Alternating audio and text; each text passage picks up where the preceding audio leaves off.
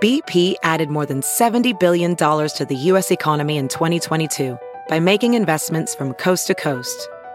Investments like building charging hubs for fleets of electric buses in California and starting up new infrastructure in the Gulf of Mexico.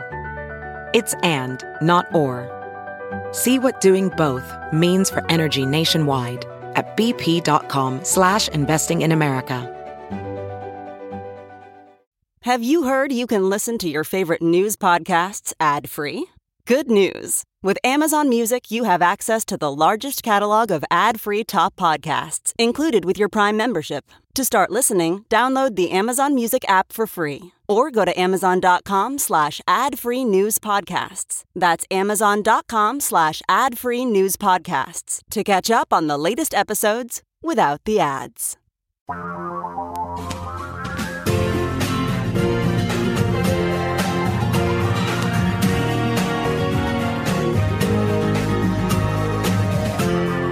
This is the Thom Hartmann Program. Greetings, my friends, patriots, lovers of democracy, truth, and justice, believers in peace, freedom, and the American way. A lot of news. George Herbert Walker Bush died.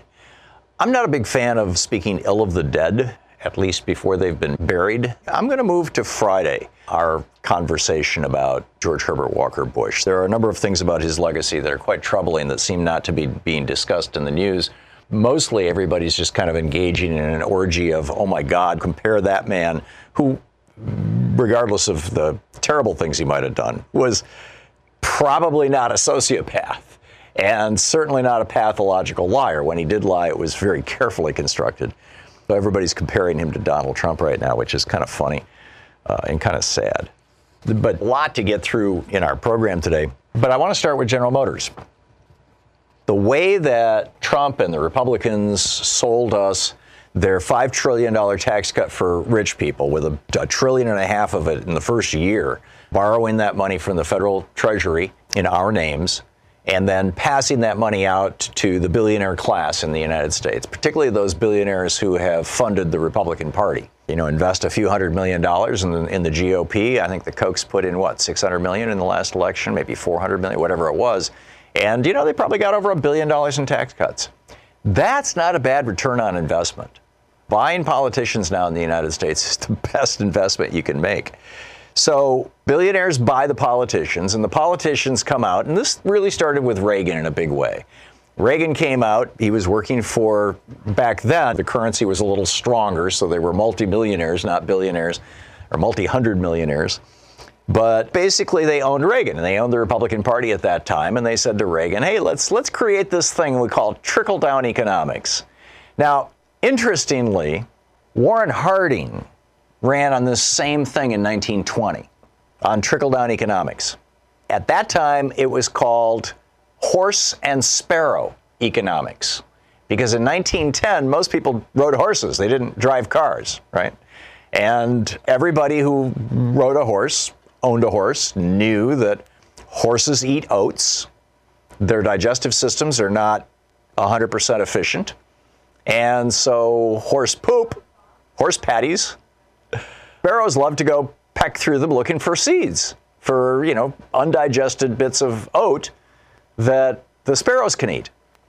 And so literally the exact same economic philosophy that Ronald Reagan rolled out as brand new discovery in 1981 was what Warren Harding, or in 1980 when he was running for president, was what Warren Harding ran for president on in 1920, the horse and sparrows theory, that if we feed more oats to the horses, there will be more poop for the sparrows. And so, you know, in other words, put money in at the top, cut taxes. Warren Harding, 1920, ran on the whole idea. You cut the top tax rate from 95%, which is where it was in 1920, down to 25%, which is where it was by 1922. Cut that top tax rate down. And as a consequence of that, you know, the sparrows are going to get rich, or the sparrows are going to get a lot more food, and, you know, who cares that the horses are getting really, really big? So, you know, Reagan just said, you know, it'll just trickle down.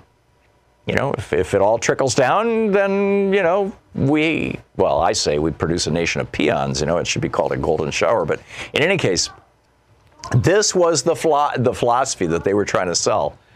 And so GM comes out, and they said, this is from their most recent press release or news release or whatever it is, where they were announcing that they were going to lay off 14,000 people and shut 7 factories in North America. And, of course, they're moving that manufacturing to Mexico. With changing customer preferences in the U.S. and in response to market-related volume declines in cars, future products will be allocated to fewer plants next year. Now, what they're saying is that they're responding to weakening demand in the small and mid-size car business, as David Akajian points out over at Daily Kos. And they're basically just explaining supply and demand.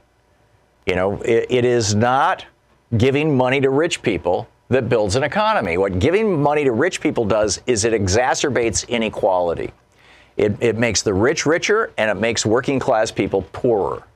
That's all it does. The horse and sparrow theory was, shall we say, horse poop, and so was trickle down. But the Republicans are still trying to sell trickle down. But have you noticed that in GM's announcement that they're going to build a new factory in Mexico and they're going to shut down 7 factories in the United States, there's no mention of tax cuts? Yeah, we got a couple $100 million from the tax cut. Thank you very much. We bought back our own stock with it, thus jacking the pay of our senior executives, as Sherrod Brown pointed out on this program last week. You've got 4 senior executives at GM who took like millions and millions of dollars out of that tax cut. And, a lot of the senior executives and stockholders are just, making a fortune on it. So the bottom line is it's not, taxes don't create demand. Taxes, cutting taxes doesn't stimulate an economy unless you're cutting the taxes of people at the very bottom. And the fact of the matter is that about a third of all American workers are really not paying income taxes. They're not making enough money to pay income taxes. They're paying they're paying several taxes at the top. They're paying taxes at the top, but they're paying taxes for Social Security and Medicare, but they are not paying taxes at all, in income taxes. So you got, part of Obama's stimulus package was to cut the Social Security tax for either 1 or 2 years. And that actually boosted the economy immediately, because all of a sudden people at the bottom of the pay scale who spend 100% of their income had 2% more income. But that's the only way you can use taxes to stimulate an economy in a way that is meaningful, lasting, and grows the economy. In fact, if you go back to 1944, this is David Leonhardt, a great piece in yesterday's New York Times, American Capitalism Isn't Working. And he points out the October 1944 edition of Fortune magazine. Now, this is just before the war is over. Just before the war is over. And William B. Benton, he founded Benton and Bowles, which is a major ad agency in the United States throughout the middle of the 20th century. And, keep in mind, we had just experienced 15 years of depression and war. And Americans were worried that when the war ended, that we'd go back into the Depression, because the war was this enormous economic stimulus. I mean, the federal government was pouring in today's dollars, hundreds of billions of dollars into war material. And when I think it was about 700,000 men came home from World War II at the end of the war, and there was concern that they would just be unemployed, the unemployment rate would jack back up, and we'd be thrown back into a depression. So Benton writes, today victory is our purpose. Tomorrow our goal will be jobs, peacetime production, high living standards, and opportunity. And in fact, that's what they did, as Leonhardt points out. CEOs took pay packages that, they were making 10, 15, 20, at the most 30 times what their employees were making. Which today, when CEOs are making 10,000 times what their employees are making, it just seems like, whoa, they did that, really? Yeah, they did that for better part of 50 years, or 40 years. And the result of this was that middle class income rose, because the people at the top, by the way, one of the reasons why they were taking low pay packages was because after they made about the equivalent of $3 million in today's dollars, their top tax rate went up to 95%. and or 91%, I guess it was.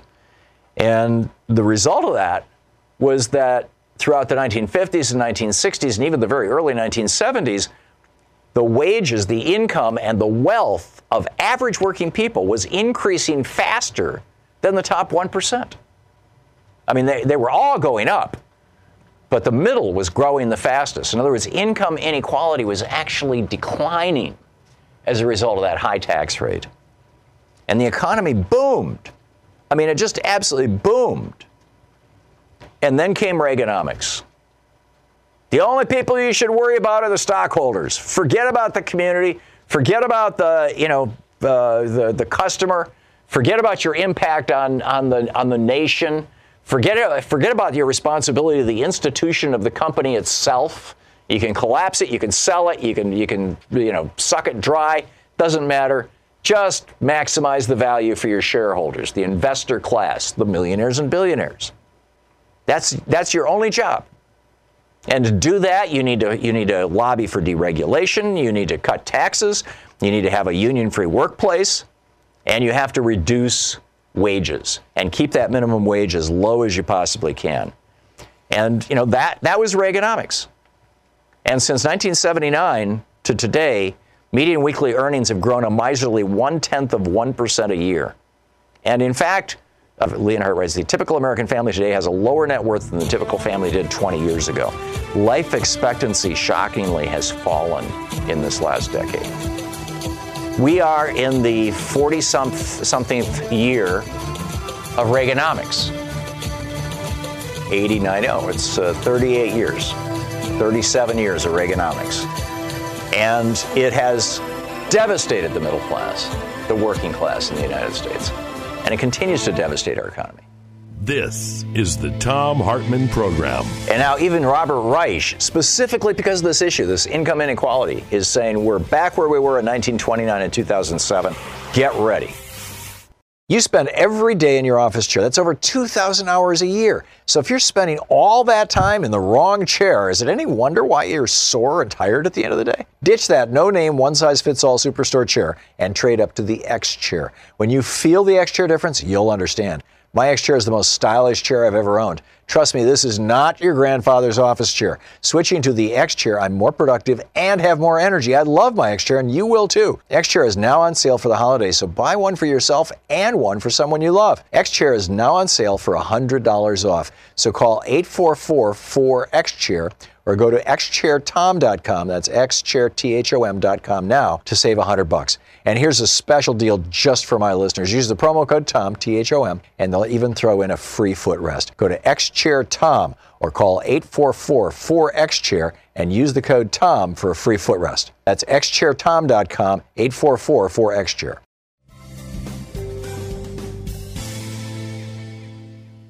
It's just all kinds of stuff happening all around us right now. But I want to start with Professor Reich. Professor Robert Reich is the Chancellor's Professor of Public Policy at the Richard Rhoda Goldman School of Public Policy, University of California, Berkeley, former U.S. Labor Secretary, co-founder, Inequality Media, and the author of numerous books, including his latest, The Common Good. Inequalitymedia.org is the website. You can tweet him at RB Reich, R-E-I-C-H. Professor Reich, welcome back to the program. Hi, Tom. How are you? I'm great, and it's so nice to have you back on. And you are writing about one of my favorite topics, which is antitrust law. Which you say that and people's eyes glaze over, but this is the bottom line for capitalism, for functional capitalism, is that there has to be competition in a marketplace. And it seems to me, I mean, you write specifically about the e-business, which I want to get into, but it seems to me like there's not literally a single industry left in the United States that is not dominated by somewhere between 3 and 6 companies and functionally a cartel. What does this do to us? How has this affected America? Well, it means higher prices, for one thing. Monopolies are breaking out all over.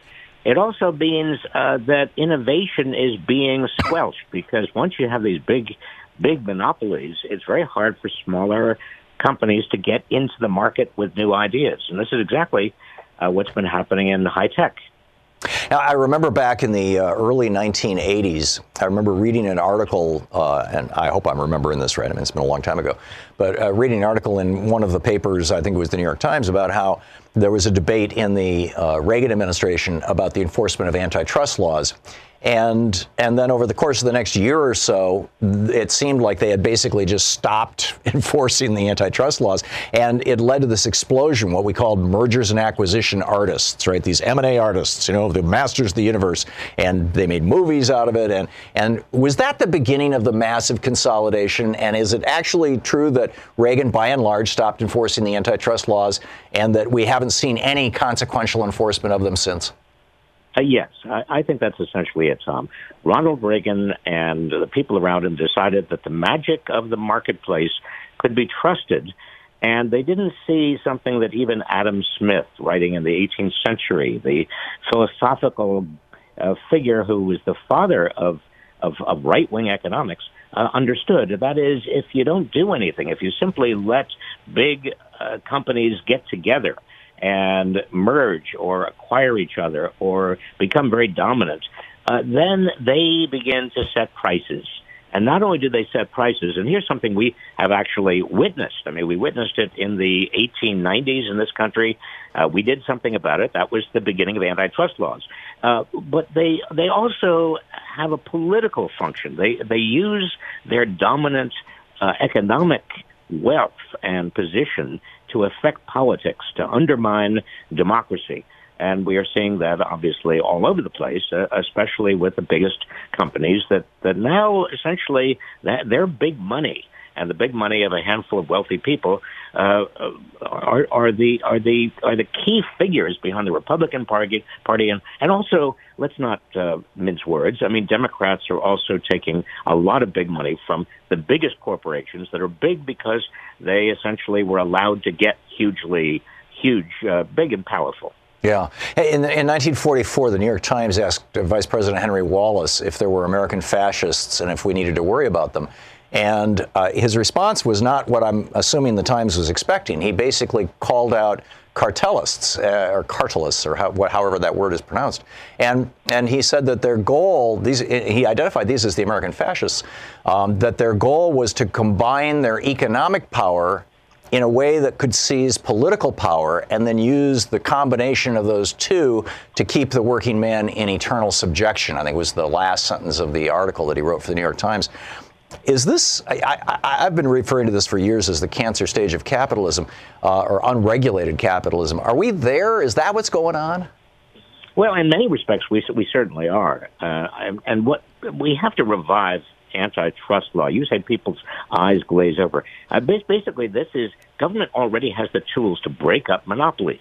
Right. Government used to do this. I mean, this is not we broke up Ma Bell, the big telephone monopoly. And then Teddy Roosevelt, at the turn of the last century, broke up the Northern Securities Railroad monopoly, and we broke up the Standard Oil monopoly. And these gigantic monopolies dominated the American economy. They dominated American politics, and we can do it again. I mean, in fact, we have to do it again.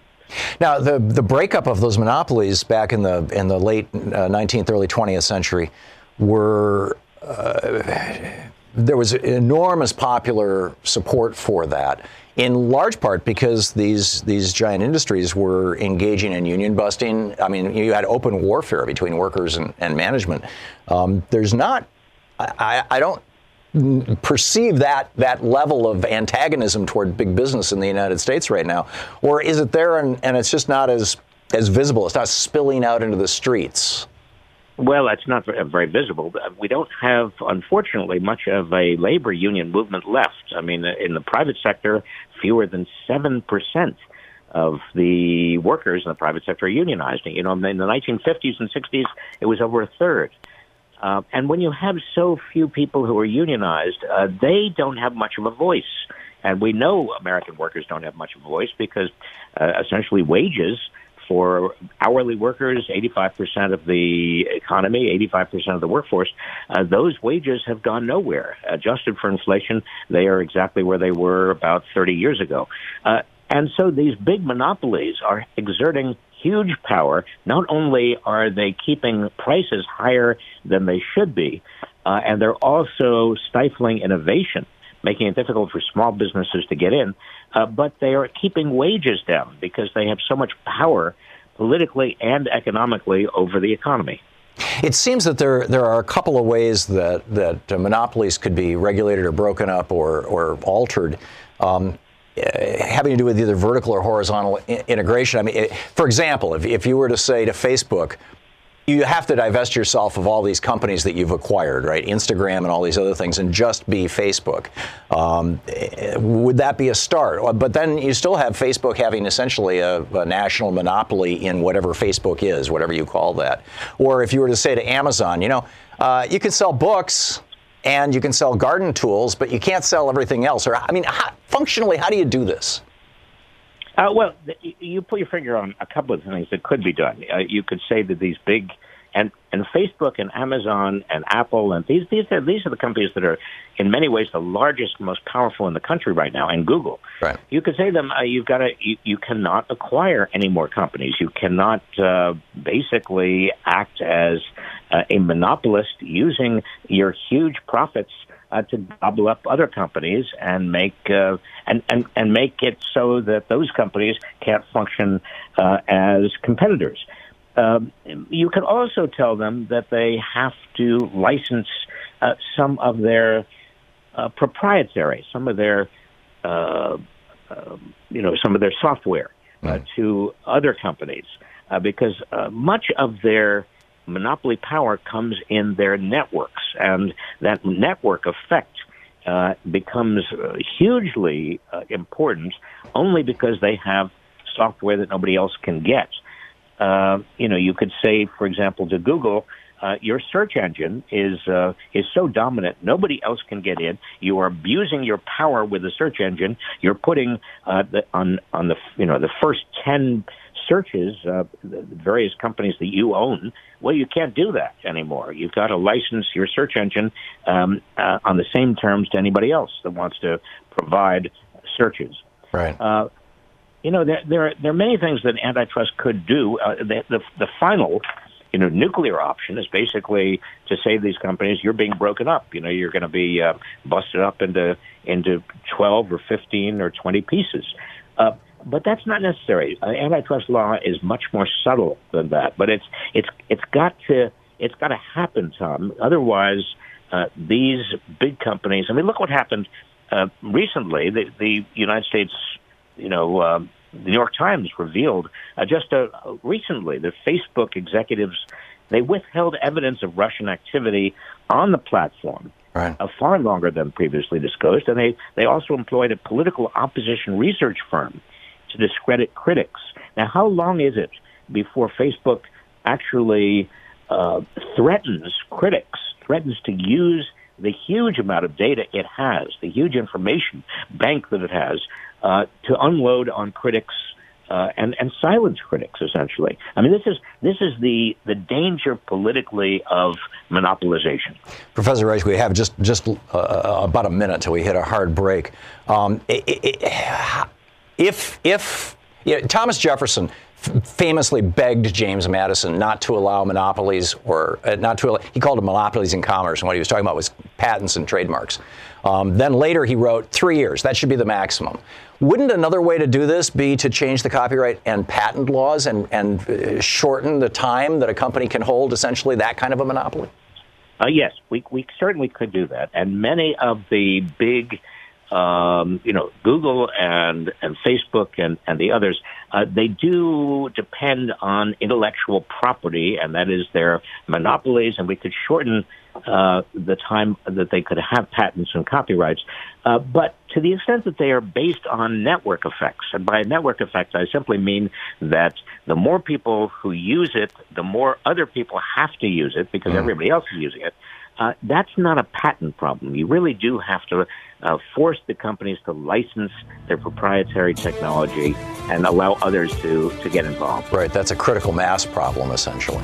Yeah. Professor Robert Reich, his latest book, The Common Good, the website inequalitymedia.org. RB Reich is the Twitter handle. Professor Reich, thank you so much for being with us today. Well, thank you, Tom. Bye-bye. It's always great talking with you. I always learn something. Thank you very much. What are your thoughts on how we should be responding, and what can we do with the economy? I mean, how do we communicate this to average working people, that when taxes are cut on rich people, it means that you are more likely to lose your job or to get lower pay over the long run? I mean, this just, this is definitely not being communicated by the media, this whole message. And the average working person, doesn't actually, if you explain it to them, they go, oh, well, that makes perfect sense. Demand is what drives economies. Yeah, of course. And, demand is wages. It's people buying things. And of course, that's going to drive an economy, and that's going to be a good thing. But, the media has done just a totally pathetic job of communicating or trying to communicate this message. B.J. Richardson tweets to me, horse and sparrow, it's like let them eat poop. Yes, exactly. That was the whole, you can Google it, the horse and sparrow theory. It actually goes back to the 1900s. To the 1800s, the 19th century. And so it's just amazing that this is, this whole issue is so poorly understood. That if you want to have an economy that is functioning, if you want to have an economy that works, that economy has to be based on people buying things. And in order for people to buy things, they have to have money.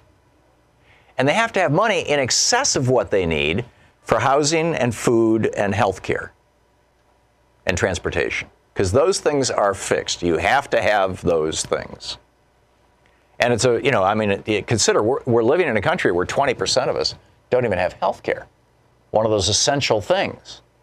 And when 20% of us don't even have health care, in other words, people are living so close to the edge that they can't even afford to buy health insurance.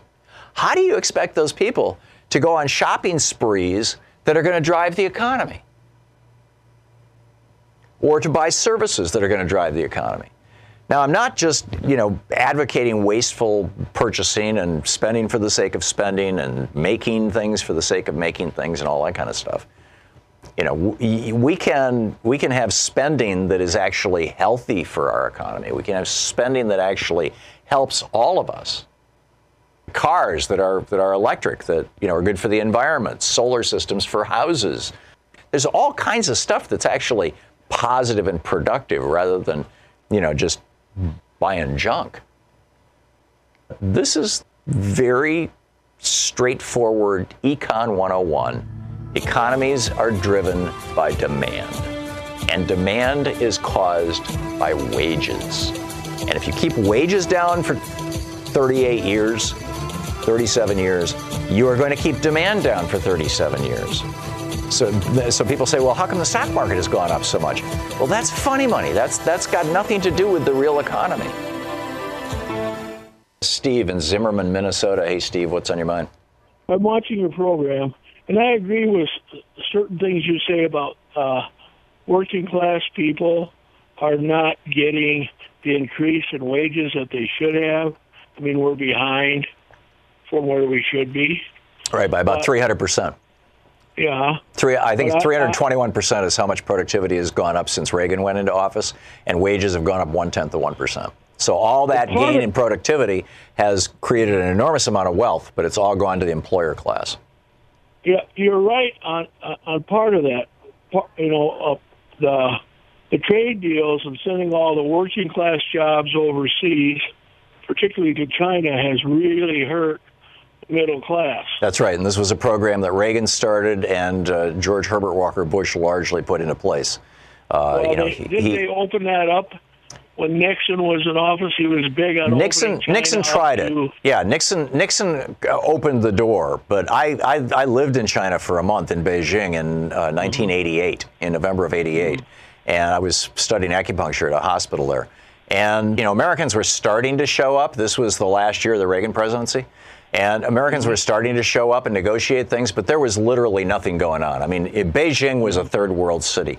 The tallest buildings were 5 and 6 stories. Those were literally the tallest buildings in Beijing. Everything was built out of brick. The air was filled with haze from little coal briquettes, piles of these coal bricks in the middle of every street. So people would just go out and get them and bring them in. They heated only one room in the house throughout the winter. I mean, it was poor, poor, poor. There were no cars on the streets. I stood on Tiananmen Square, and one car would go by maybe every 10 minutes. It was just a sea of black bicycles. That was just as it was cracking open. Now, I mean, we've all seen pictures of Beijing. What did you disagree with me about? I have benefited from the tax cuts. I mean, Okay. this year I've seen I'm retired, but my wife is working, and she has seen an increase in her take-home pay and stuff. So it's not all the... Sure. The really rich people, but Run this as a logic game. Let's say that you're making $100,000 a year and you're paying $25,000 a year in taxes. Your take home is $75,000. Your employer knows that you're willing to work for $75,000 a year, basically. And let's say that your taxes get cut to zero, and now you're making $100,000 from that employer. But that employer knows that you'll work for $75,000 a year. What do you think the employer is going to do over the next 2 or 3 years?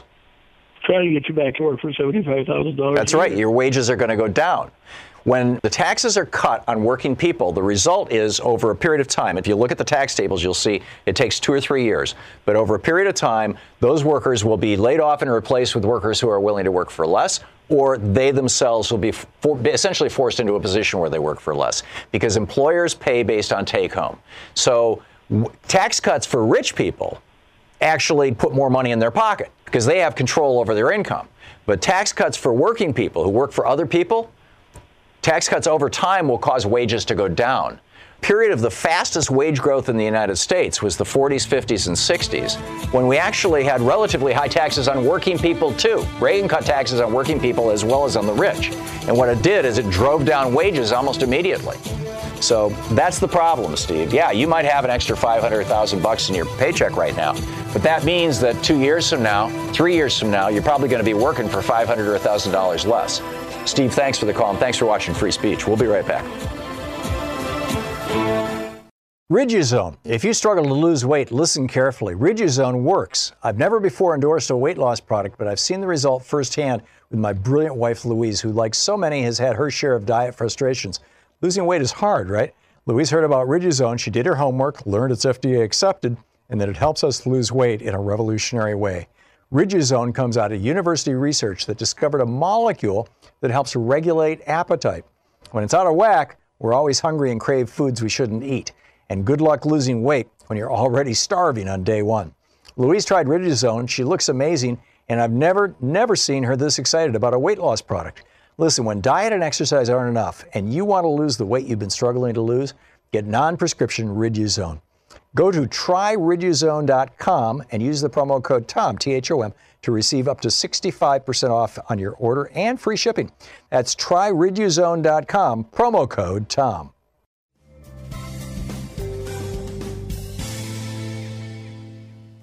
Andy in Seattle. Hey, Andy, what's up?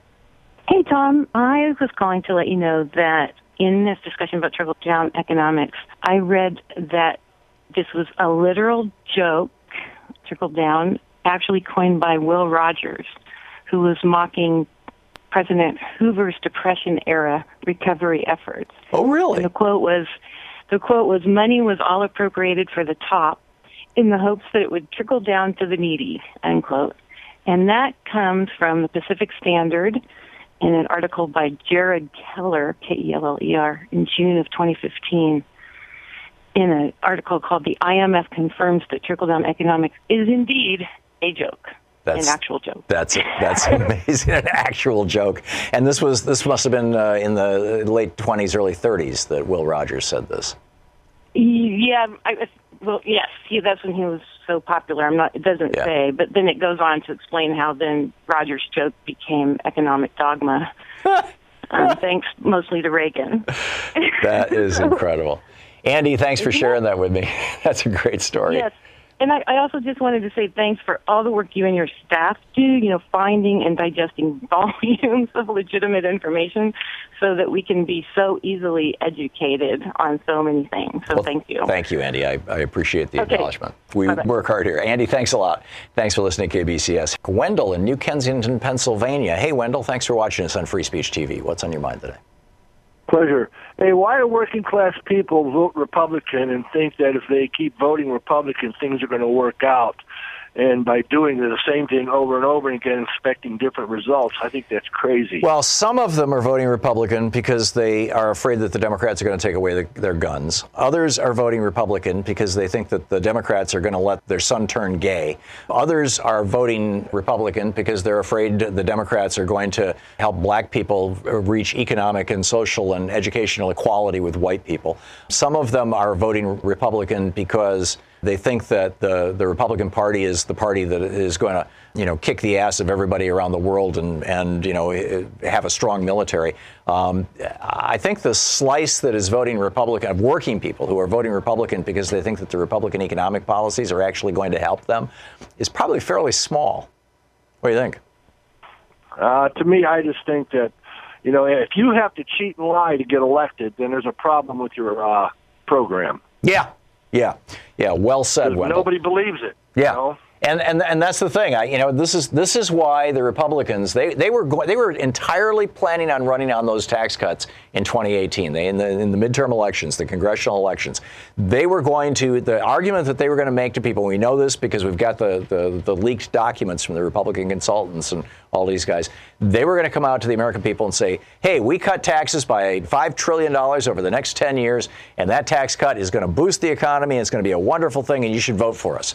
And what they figured out, within 3 or 4 months of the tax cut passing, was that more than 70% of Americans and more than 60% of Republicans had figured out that the Republican tax scam was just that. It was a scam. And so that's when they started saying, and they were also going to campaign on, let's end Obamacare. And then they figured out that the majority of Americans had figured out that Obamacare was actually reducing costs and protecting them from insurance companies kicking them off the rolls because they had a pre-existing condition. So what were they left with? Oh, my God, there's brown people coming through Mexico. Run! I mean, that's basically all they had. Look at what these people campaigned on in 2018, Wendell. It wiped them out. And it's exactly what you're saying. People are figuring out their lies.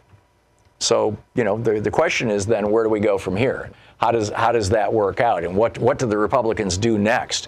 And Wendell, I'm not sure what they've got to run on anymore. And they're trying to pretend like everything's good. Trump is fine. We didn't lose that many seats. We still control the Senate. And meanwhile, the president is tweeting that Roger Stone is a good guy, deserving of a pardon. I mean, that's implicit. He's not explicitly saying that. He said that about Manafort the other day. He's just tweeting Roger Stone is, a good guy because I'll never testify against Trump. It's bizarre. Wendell, where do you think this is going to end? Beginning of their career. These people have been criminals since they started, and they'll be criminals when they're in jail. Yeah, I think you're absolutely right. What we've got are grifters and hustlers. Wendell, thanks a lot for the call. It's great to hear from you.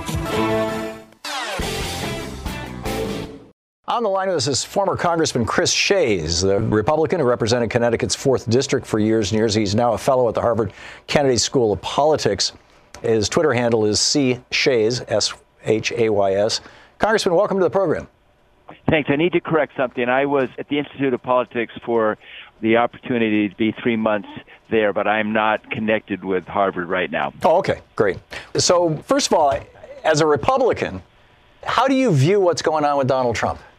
Well, as an American, I view what's going on with Donald Trump as a disaster. But, Donald Trump is everything my parents taught me not to be and everything we taught our daughter not to be. I mean, he's an anathema to me as president. But having said that, if the Democrats spend their time going after impeachment, they will make the same mistake Republicans made, and that is they'll spend 2 years, the government will basically be shut down, will get nothing done, and they'll lose their reason for people wanting to vote for Democrats. I think you're completely wrong. You know, in Bill Clinton's case, they went through, 10 different, quote, scandals, from the land deal to the travel gate to, I mean, it was an impeachment in search of a cause, and they ended up with a BJ in the Oval Office. Everybody in America was looking at that going, come on, give me a break. This is like Nixon. Tom, slow down. I voted against impeachment. I was one of 4 people who voted against impeachment.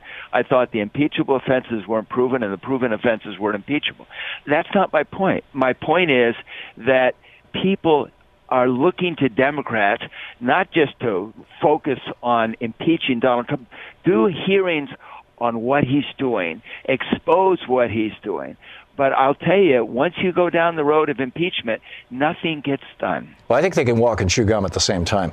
And I don't see why nothing would have to get done. But, over the next 2 years, I think it's extremely unlikely that the Republicans in the Senate, even if the House were to return, a bill of impeachment, which only requires a simple majority, in the Senate, you got to get 66 senators. And I don't see that happening unless the evidence. You're making my argument. That's the whole point. In the end, it won't achieve what you want to achieve. My caveat, though, is unless the evidence is, right now, the on-the-record crimes that have been documented in the New York Times and the Washington Post that Trump has committed are roughly analogous to what Richard Nixon was impeached for, or was, drew up articles of impeachment. He resigned, what he resigned over. And I think it's going to get a hell of a lot worse. But let's talk about Republican policies and politics for a second. For years on this program, I've had a running contest, essentially. My assertion in simple form is that ever since the Republican Party took a major turn with the Nixon administration away from the classic Republican conservative politics of Dwight Eisenhower, my father's Republican Party, my dad was Republican until the day he died. Yeah. And we grew up, debating politics my whole life.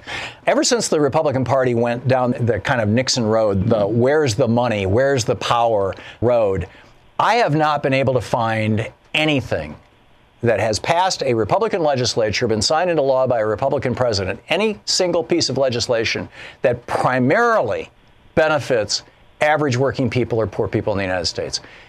I can't find, I've offered to send an autographed book to anybody who can name one piece of legislation in the last 2 decades. Can you? Yeah.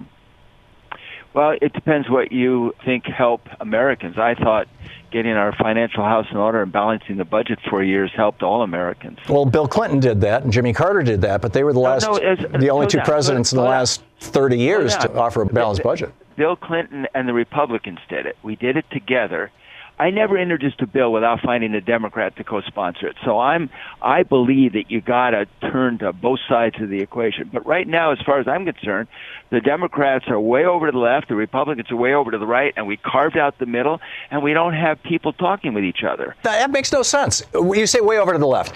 The last Gallup poll showed that 71% of Americans, 52% of Republicans, support Medicare for all. The vast majority of Americans want Social Security strengthened. What did the Republican budget do? It cut Social Security. They want Medicare and Medicaid strengthened. What did the Republican budget do? It cut Medicare. Yeah, but you're leaving out, and the vast majority of Americans want us to get our financial house in order, too. So, there's a lot of things they want, and some of it conflicts. And the vast majority of Americans want taxes raised. You say get your house in order, and what you're talking about is cutting social spending, cutting the federal budget. I say get our house in order, and I'm saying repeal the Reagan tax cuts. It's the Reagan tax cuts that created this massive imbalance. You look at every country around the world, when the top tax rate on income over roughly $3 million a year in today's dollars is above 50%, what happens is the middle class grows and the economy stabilizes. When the top tax rate goes below 50% on income over $3 million a year, and then what happens is you end up with oligarchs. And that's what has happened since the Reagan tax cuts. But the point I was making is if you go through the list of far-left positions. Voted by Democrats. No, there was a bipartisan agreement with Democrats. The Reagan tax cuts were bipartisan. Oh, I know. Reagan did a marvelous sales job. He was a very good actor and a very good salesman, and he sold us on this whole trickle-down thing that we all know now is BS, and it's killing our country. But my point was, where I was trying to go with this, is that if you look at all of the issues that, for example, Bernie Sanders ran on, every single one of them. I defy you to name one single issue that doesn't have more than 50% support among the American public. How can you call that far left? Okay, when we did the contract with America, we did 10 things on opening the first few weeks and 10 things in the first 3 months. Every one of them had 70% support of the American people. 70% support. 6 of those things, I wrote a couple of pieces on this back in the day. 6 of those 10 items in the contract with America pointed back to tax cuts for rich people. And we got had by Newt Gingrich and his PR machine and then, the billionaires. I get it. But I don't think that we're being had by let's build infrastructure. Let's green America's energy sources. Let's clean up our air and water. Let's give everybody health insurance. Let's let kids go to college for free. I mean, you could call that far left, but that's the middle of America right now, Congressman. No, I honestly don't think it's the middle of America. I mean, so you think Americans like the fact that their kids, that we have $1.6 trillion in student debt that literally did not even exist 20 years ago? No, but I don't think they want debt the other way either. I mean, we have. What do you mean? We have a $20 trillion deficit that has been created by both Republicans and Democrats. No, come on. Ronald Reagan came into office. The national debt was $800 billion. He tripled it. And what happened under President Obama? He doubled it. He had no choice. I mean, he had these 2 wars that George W. Bush lied us into and this massive tax cut that George W. Bush gave us. If those 2 wars and that tax cut hadn't happened, the Clinton surplus would have paid off your national debt. He could have ended the war. But the other thing about the national debt, Slow down. The thing that I have a problem with, and I have a lot of respect for you, is you are willing to accuse one side of one thing but not acknowledge what the other side did. You had a president for 8 years who had a chance to end the war and didn't. You're right. No, I could give you a long list of complaints that I have about the Obama administration and about the Clinton administration. I'd be glad to go through that list with you. But, I'm not sure what purpose it would serve, in the context of this debate. Yeah, Obama should have ended those wars. Absolutely. Totally agree with you. But my point about the debt, if I could just make this point real quick. Sure. You dig back into this stuff in the 1970s and 1980s, and what you find is that the voices who were screaming about the national debt were almost all New York bankers. Because the place right now in the world where you can most safely park your money is U.S. Treasuries. U.S. Treasuries are, our debt is also private savings and corporate savings. It is the safest savings in the world. And those banks in New York want that money in their vaults rather than in the federal treasury. One of the ironies, though, was after we balanced the budget for 4 years, Republicans started to complain that bondholders weren't having opportunities because we weren't issuing as many bonds. My point. I mean, Japan's got a public debt, a national debt right now that's 217% of GDP, has been for almost 2 decades. And it's not hurting Japan's economy. As long as there's demand for your debt, you don't have a crisis. I mean, we're having a problem now that our payments on the debt, particularly if interest rates go up another point, are going to equal our Pentagon budget, which is insane. That's scary. Yeah, but I think that's a reasonable reason to be concerned about the national debt. But just the existence of a national debt, that's actually a good thing. The only time that the national debt in the United States has been paid off was during the Andrew Jackson administration. He paid off the national debt, and it produced, as a consequence, the longest and deepest depression in the history of the United States. Yeah, well, we cut down spending, you're right. But the bottom line to this whole talk, in my judgment, is we're not going to solve these problems if it's a one-party solution. Okay. And, I mean, I have tremendous regret. I mean, I'm right now a Republican without a party. Yeah, I get that. If my dad was alive today, he'd be in shock. Yeah, no, I am. I am just totally depressed. I always wanted to be in government. From 3rd grade on, I loved reading about our American history. I then thought when I was in high school and college, I might run for public office. I had 34 years of an opportunity. I thought our responsibility was to listen, learn, help, teach, and lead, and then listen again. And it's not happening anymore. Yeah. Former Congressman Chris Shays from Connecticut. C. Shays is the Twitter handle. Congressman, thank you so much for being with us today. Thank you. I enjoyed it. Great talking with you. Me too, actually.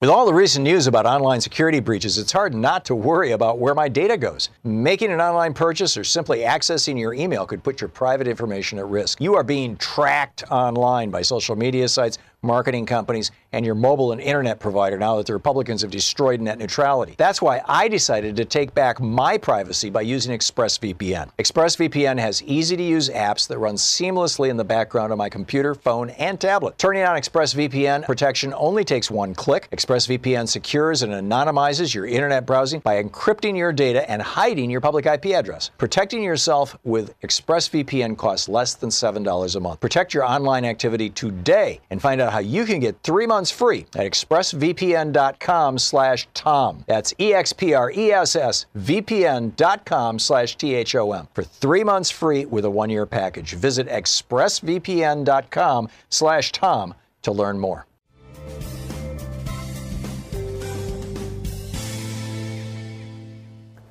Kevin in Bethlehem, Pennsylvania. Hey, Kevin, what's on your mind today? Okay. Listening to you, you mentioned something about what Republicans have done for poor people, And working people. I don't know if working people, right. One of the things, and I'm not a Republican, I'm a Democrat, stone cold, always have been. But Richard Nixon did start the Earned Income Tax Credit. Right, but he had a Democratic Congress. Yeah. So that's not legislation that was initiated in a Republican Congress and passed with a Republican president. Okay, well, he just went along with it, is what you say. Well, I don't know. I'd have to go back and look at the bill. I wasn't paying attention back in the 70s and when that happened, and I haven't done any research on it. But I do know that the Republicans did not control the House of Representatives until the middle of the Clinton administration. I mean, literally from the end of the Great Depression, there were 2 little blips when Republicans held the House for one congressional cycle, one in 46, 47, and the other one I think it was in 56. And other than that, the Democrats continuously controlled the House of Representatives right up until 96. So, and there is one other thing that happened under the Nixon regime too, and I'm glad that I didn't know that, but you're right.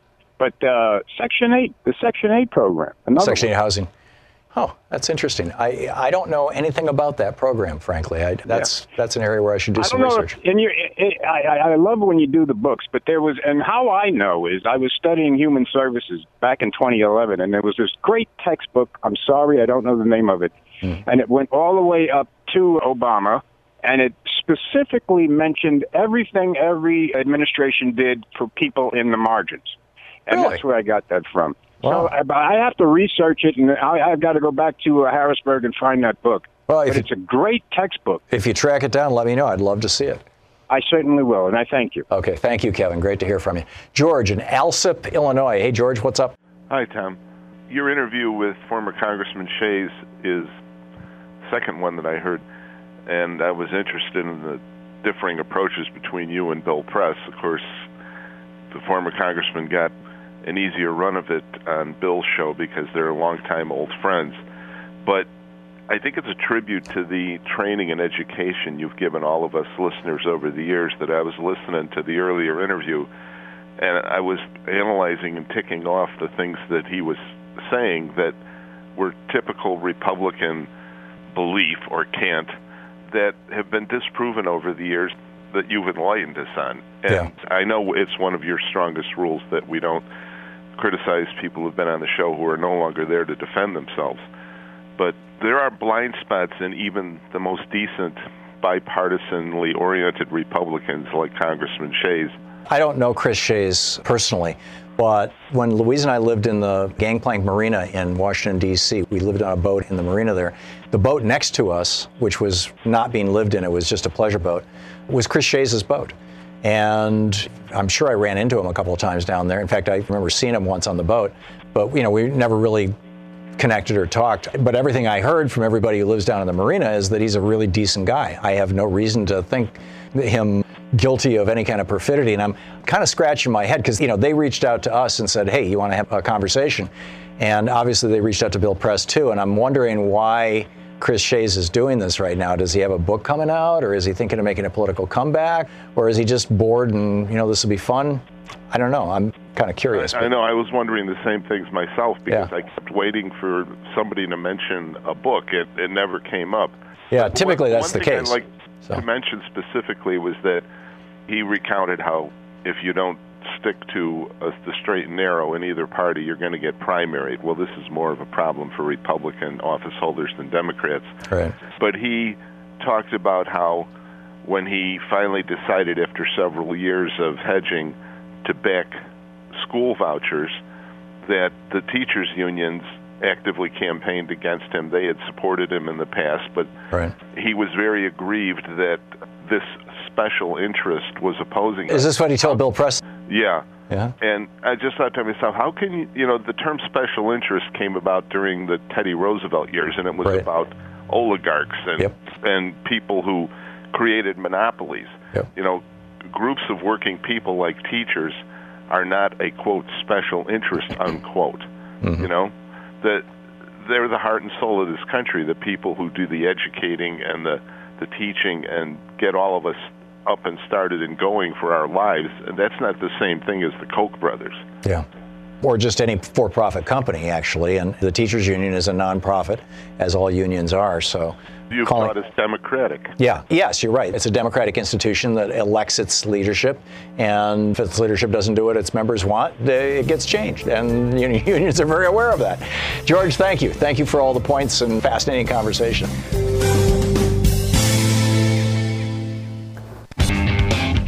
Let's check in with Bob Ney with Talk Media News and find out what's going on in the world today. This report brought to you by goatsfortheoldgoat.com and loving what you do. Ellen Ratner's new book. Bob is the author of Sideswiped and former member of Congress representing Ohio. Hey, Bob. Hello, Tom. So what's going on in the news today? Well, a lot of things, of course. As you know, Bush 41 is going to be lying in state until Wednesday morning in the Capitol, and then there'll be a service at the National Cathedral. And he's gotten a lot of support both sides of the aisle. Of course, Michelle Obama has canceled her book tour. I think it was a European book tour, actually. Yeah, she was really rolling along, too. She was drawing huge crowds and very, very, very successful. But it's the right thing to do, Right, and so she's going to attend the funeral. A story that's, a lot of things aren't getting to the front page because of, the death of President Bush. But I think that the one article I found interesting, the headline is Medicare for All, the big minefield for Nancy Pelosi. And but when you look at it, I think it's only a minefield if internally the Democratic side begins to argue with each other, in a sense. Agreed. And and that's when I say, well, there's a minefield only if they put their own minds in the earth. And the reason I say that. I was just going to say, it seems to me, and I mean, you were a former member of Congress. Speak to this, please. It seems to me that there is about half the Democratic Party that doesn't take corporate money, and about half the Democratic Party that does. And the pharmaceutical industry does not want Medicare for all because that means that they're going to be confronting one large bargaining block for drug prices. The for-profit hospital industry doesn't want Medicare for all for the exact same reason. The doctor industry, essentially, and the AMA don't want Medicare for all. In fact, they've sponsored Reagan's, screed against Medicare, period, back in the 60s.